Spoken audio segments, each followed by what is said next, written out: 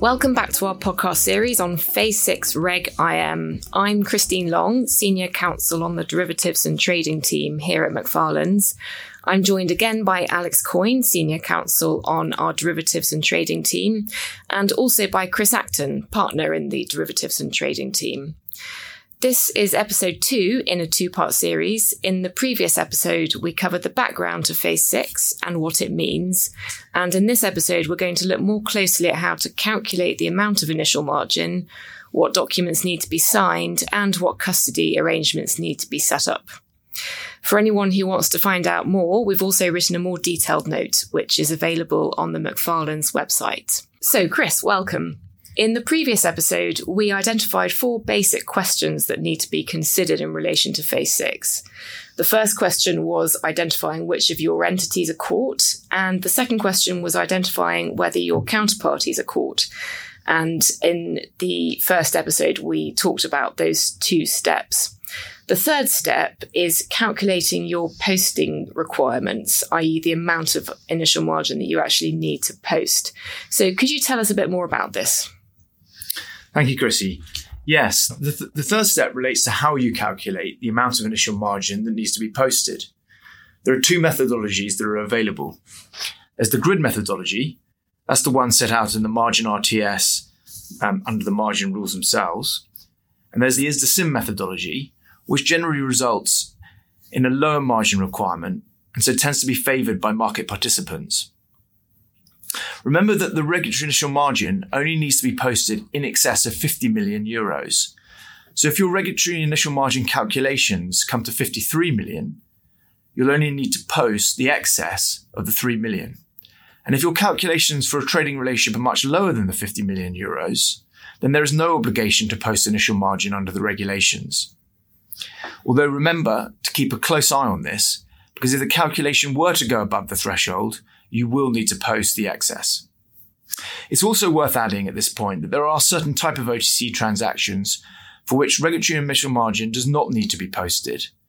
These are physically settled FX forwards and swaps, principal payments on currency swaps, covered bond transactions, certain intra-group transactions, equity options, at least until the 4th of January 2024, and certain physically settled commodity forward and options.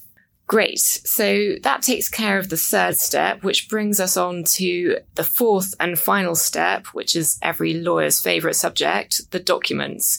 Could you tell us a bit more about which documents will need to be signed? Yes. There are various documents that will need to be negotiated and signed. Broadly, these divide into 2 categories. First, the collateral documents between you and your counterparty, where each of you agree to post initial margin and create a charge or a pledge over the initial margin in favour of the other party. These collateral documents can either cover each posting leg separately or both posting legs together.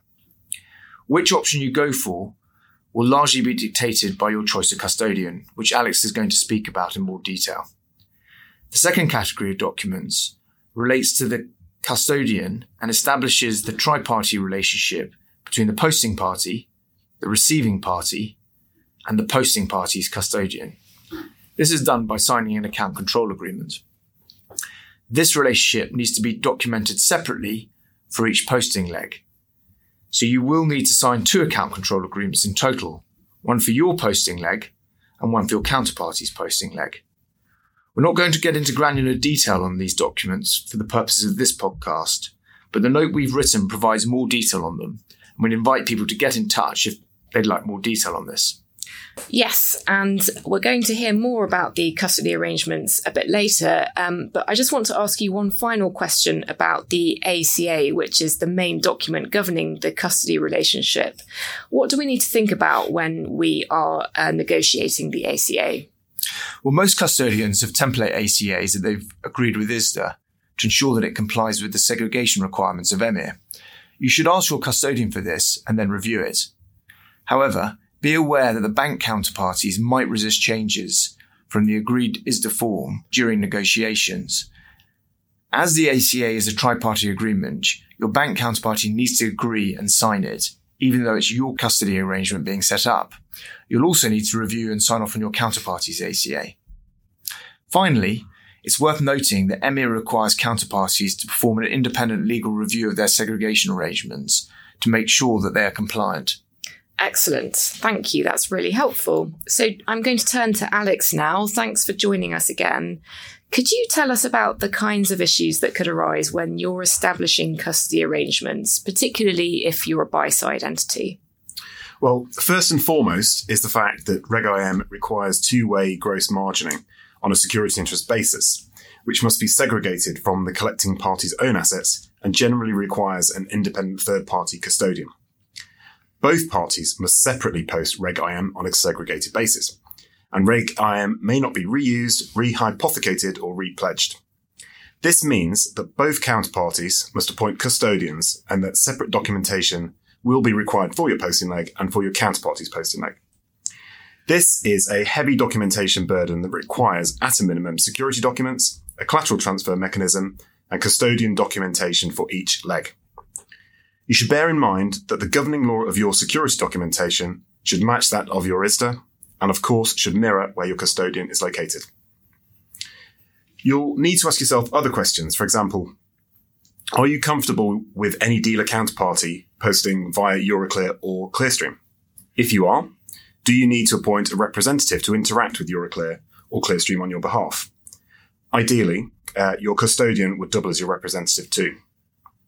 Do you have a collateral manager already? If so, does their role need to be expanded to cover Reg IM posting? And finally, what kind of relationship do you want to have with your custodian? Is it tri-party or third-party? Some custodians offer a tri-party service, which means they will provide extra services like collateral valuation and automatic moving of collateral. This is in contrast to a third-party service under which you must manually direct the custodian to take action regarding the collateral. To date, and in our experience, tri-party services are the most common, particularly with the sell side, but a tri-party service is more expensive than a third one, so you do need to decide whether it's worth it for you. Right. Lots of questions to consider there. So we know that many of the counterparties that are caught by Phase 6 are likely to be buy-side entities. Are there any specific points that crop up in relation to different types of buy-side entities? Asset managers have a decision to make when acting for multiple funds under the same umbrella ISDA. Should they impose one custodian on all funds or allow individual funds to make their own arrangements? We anticipate that generally it will be simpler to document each custody arrangement separately, and this will also be more consistent with segregation requirements generally. Things get more complicated with multi-managed funds. For multi-managed funds, the threshold and minimum transfer amounts under EMIR or UKMIR apply across all managers in aggregate, so the fund will need to decide how to allocate those amounts between managers. Okay, I guess if you are a multi-managed fund, it might make sense for you to appoint one custodian to hold all the Reg IM that you post to the same counterparty via different managers. What would that mean for the managers if you were to do that? Well, in that case, it may not be possible to impose one custodian on all funds under the relevant umbrella ISDA. Great. Well, that concludes our podcast series on Phase 6 Reg IM. Thanks very much to Chris for joining us and to Alex for appearing on both episodes. And thank you very much to everyone who listened. If you do want to find out more, then we have the note on Phase 6 Reg IM on the Macfarlane's website. You can find that by searching for Phase 6. Or equally, do feel free to reach out directly to any of us. Thank you.